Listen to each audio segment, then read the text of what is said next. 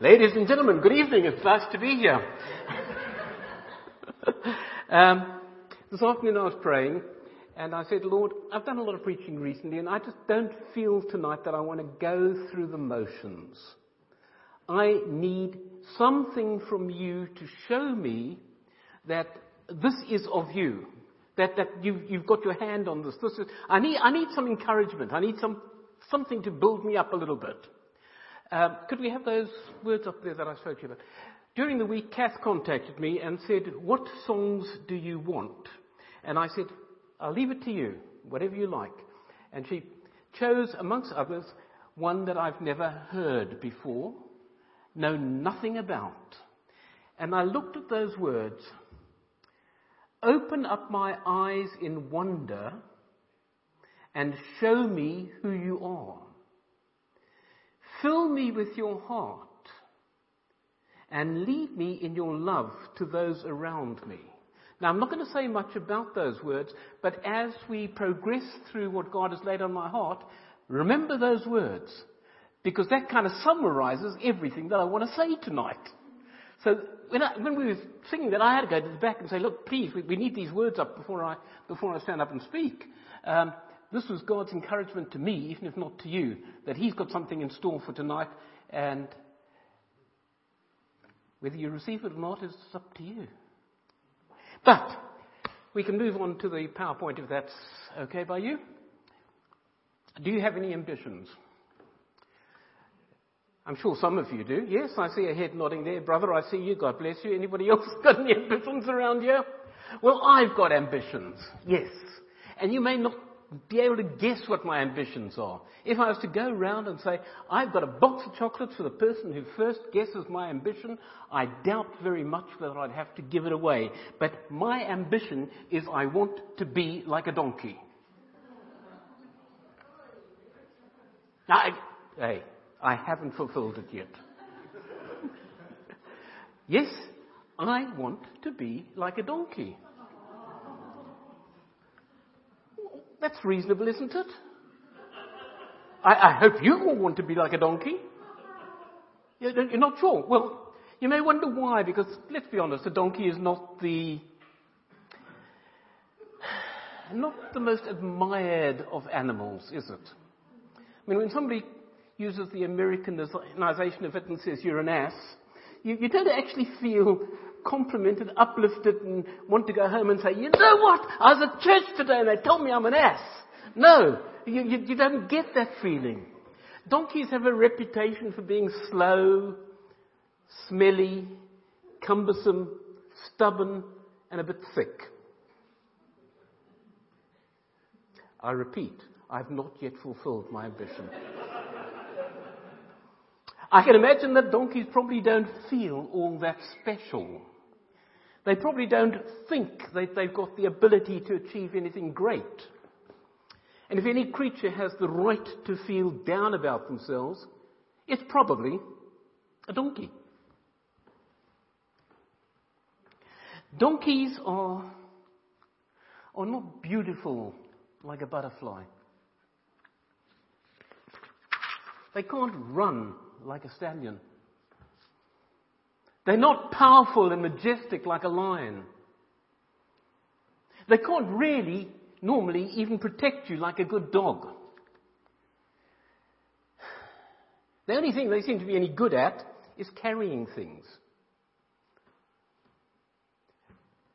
Now, I don't think my ambition comes from this, but when I was a child on a farm in South Africa, I was about 6 years old when I was given my own donkey. His name was Sixpence. He was the swine of a donkey. But he was my first.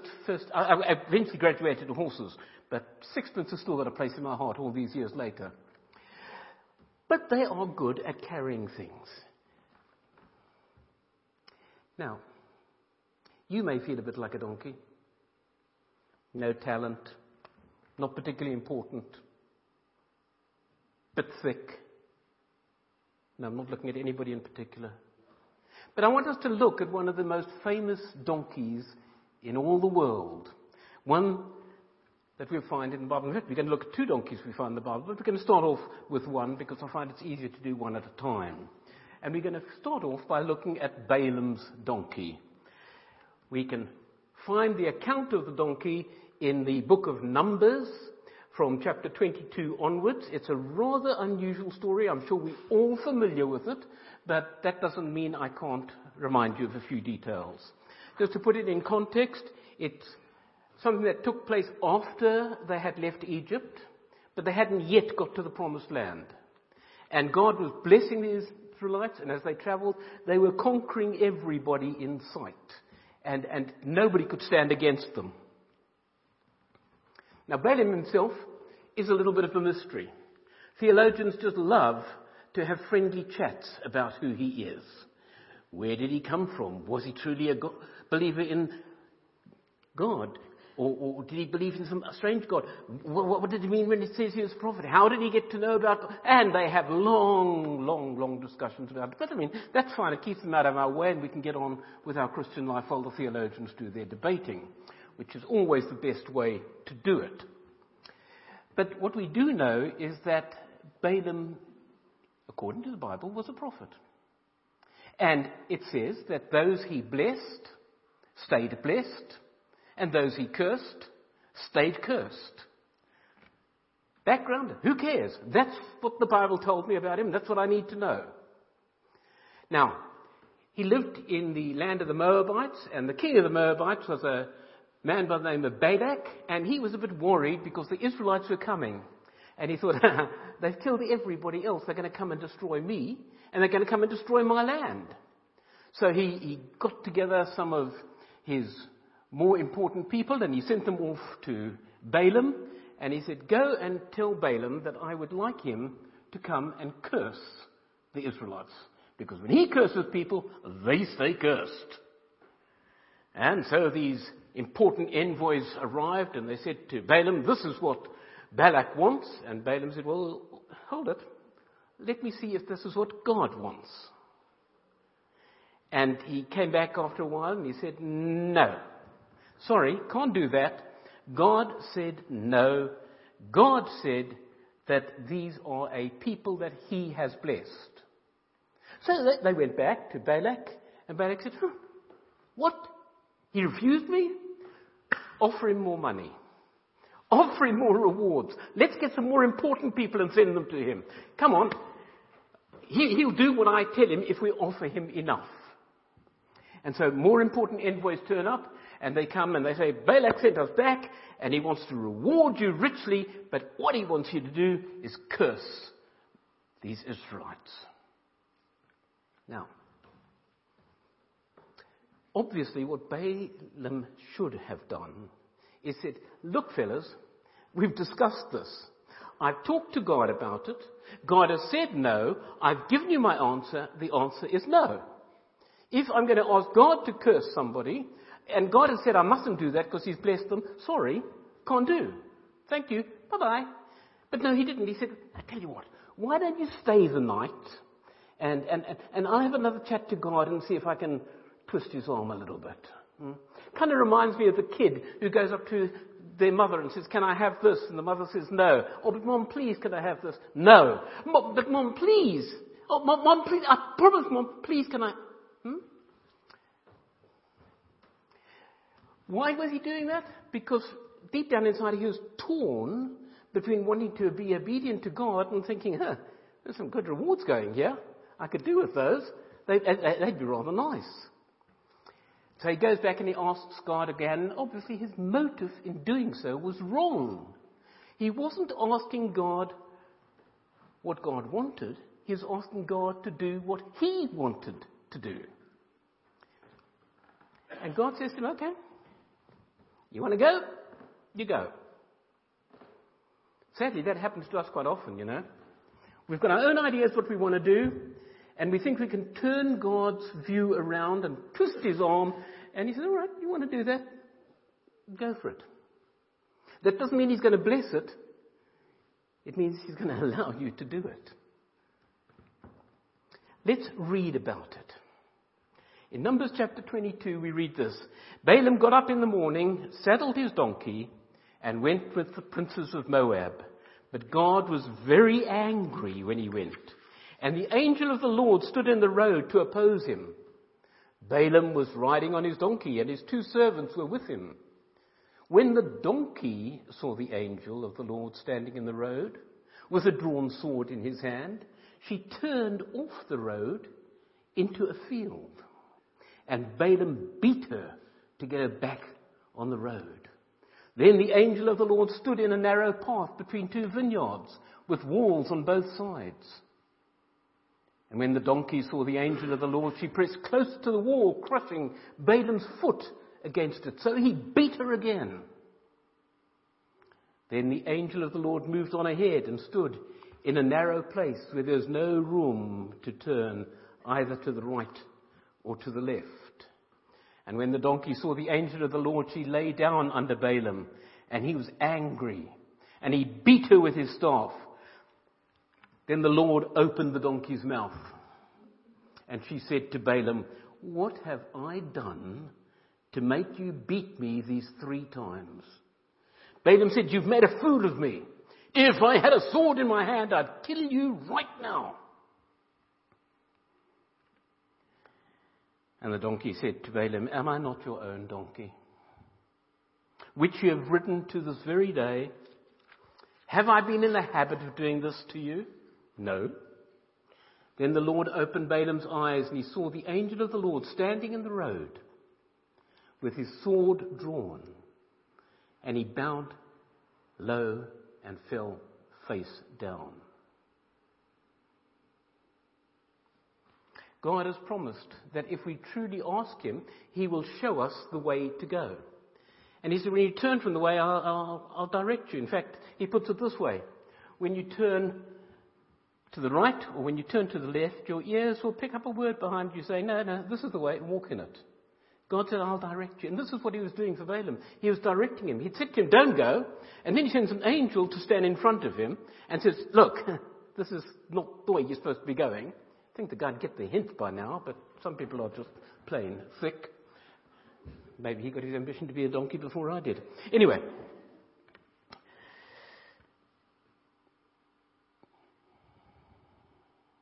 God's still doing it today, you know.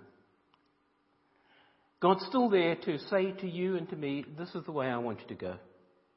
Listen to me. I'll guide you. I'll lead you. I'll show you what to do. God doesn't normally appear to us in the form of an angel or speak to us through animals or send us a text message on our mobile. I mean, make it a lot easier if he did, I think. I don't know why he doesn't. I've suggested it to him many times, but it doesn't seem to work that way. And sometimes we battle to hear what God is saying. One of the reasons we don't hear, of course, is that we're just not listening. I heard about an elderly couple who was sitting down, and he turned to her and he said, after 50 years, I have found you tried and true. And she said, what? He said, after 50 years, I have found you tried and true. She said, well, after 50 years, I'm tired of you too. Sadly, a lot of the time we don't hear because we don't actually listen, but much of the time we don't hear because we don't feel the need to listen. We just go on doing what feels right to us without stopping to ask God what he wants us to do. Without being willing to give up our plans. Without being willing to let him point us in a direction that we didn't intend going. But you know, if you're truly wanting to hear from God, he will guide you. Not necessarily through a verse in the Bible leaping off the page in flames or a voice from heaven. Well, those things can happen. Of course they can. But God often uses the ordinary in life. And if we're listening and saying, God, which way do you want me to go? And things happen, we say, is that your leading, Lord? And I don't know how to put it into words, but you will know inside. He will give you a peace when he shows you the way he wants you to go, and he'll give you a restlessness when you go the other ways. And that's what he wants to do. And of course, if you insist on disobeying him, he'll let you. But you will miss out on the blessing. And if you keep insisting on disobeying him, he may stop even leading. And what a tragedy that would be. Balaam was a man who saw God and knew how to listen to the voice of God, but his greed and his own plans became his downfall. In fact, we read the whole story. Balaam's disobedience eventually leads to his destruction. But we come back to the donkey, my hero, my ambition. I want to be a donkey. What do we know about the donkey? We know that this donkey was faithful to his master. It was Balaam's original donkey. It was Balaam's only mode of transport. It had never ever let Balaam down. It had never before gone off course. It had never refused to do what he told it to do. How do I know this? Because the donkey asked Balaam, have I ever done this? And Balaam said, no, you haven't. Okay? This donkey was a faithful donkey who was serving his master to the best of his ability. Forgive me, the Bible actually says she. This donkey was a faithful donkey who was serving her master to the best of her ability. I don't want to get into the same trouble you nearly got into this evening. This is a difficult area. Okay. The donkey had never done anything special. Just been a donkey. Just went on carrying things. Just did what it was supposed to do. But did it faithfully. And that's one of the first qualities that God is looking for in you and I. Faithful willingness to do what he says. Even if it's not spectacular. Even if it doesn't seem glorious. Even if it doesn't seem, oh, look how important you are. I doubt very many people went around saying, oh, you know, Balaam's donkey. What a donkey. It's carrying him again. Look at that donkey. No. If they commented on Balaam. The donkey was just there, but the donkey was faithful, doing what it should do. And if we want to be used by God, he wants you and I to be faithful as well to our master. Secondly, we see that this donkey had vision. She was able to see the angel of the Lord, even though Balaam could not. Why could the donkey see her? Because of her faithfulness, God's hand was on this donkey. Balaam was blinded by his own greed and his own ambitions and his own plans. He couldn't see a thing.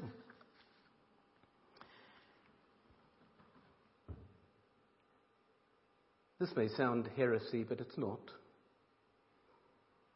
God can do more with a donkey who is faithful and has vision than he can do with a so-called man of God who doesn't. You can get a person who's had all the training, all the experience, all the charisma, all the ability, all the everything. Give me the donkey any day.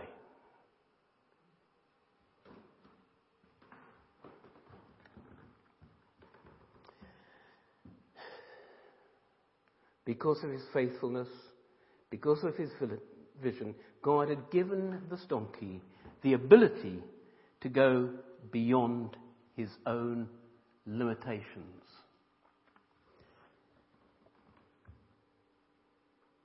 He let the donkey speak. Now, some of you grew up with farm animals, but even for those of you who didn't, let me tell you that it's not normal. Donkeys don't normally chat to you. No, you walk up to a donkey and say, hello, how are you? What do you think of the weather? It's, well, the last storm we had last week was a little bit, I wasn't that impressed with it. And those carrots you gave me, I'd rather have some fresher ones than that. They're not quite up to the standard that I'm No, donkeys don't talk. But God used the donkey, and God gave the donkey the ability it needed in order to do what God wanted it to do. You may not have all the abilities. Good. Paul says, when I was weak, then I was strong. The Bible says, without Christ I can do nothing, but I can do all things through him. When I said at the beginning I want to be like a donkey, it's not just any old donkey. I want to be a donkey that achieves purposes for God. I want to be a donkey that has vision. I want to be a donkey that is faithful. And just briefly, I want to touch on one other donkey. The donkey we read about just as the build-up to Easter comes fairly soon. The Palm Sunday donkey. The donkey that carried Christ into Jerusalem. A donkey that carried the presence of God into the city and caused people to stop and praise God. That's the kind of donkey I want to be. Don't know what your ambitions are. Maybe you want to be, I don't know, a great whatever. But I've got to tell you, these two donkeys were used in mightier ways than you've ever dreamed of being used. I want to be a donkey. Obedient, humble, faithful. Yes, maybe it'll mean I have to go through difficult times. This donkey got beaten for doing the right thing. And as Christians, we sometimes do get beaten up, but that's okay. The donkey accepted this because he was trying to save his master. He's trying to save a life. Now, people say, oh no, the donkey was trying to save his own life. No, later, if you read that passage, the angel says, if you had not stopped, I would not have harmed the donkey. I'd have killed you, Balaam. The donkey wasn't protecting itself. The donkey was protecting the one he was charged to carry, to look after. I want to be faithful to God. Will you join me in becoming a donkey for Jesus? Let's pray. Thank you, Jesus. Thank you that you didn't choose the most amazing, well-trained, highly groomed and decorated stallion to gallop into Jerusalem. You rode on the back of a donkey. Thank you, Lord, that when Balaam was going the wrong way, you didn't have a voice shout from heaven and say, stop! You spoke to him through a donkey. Father, that encourages me. It tells me that you can even speak through me. And you can do whatever you want to do. Because you're not dependent on my ability. But Lord, I am dependent on your ability. Almighty God, help us to be like these donkeys, to glorify your name. Amen.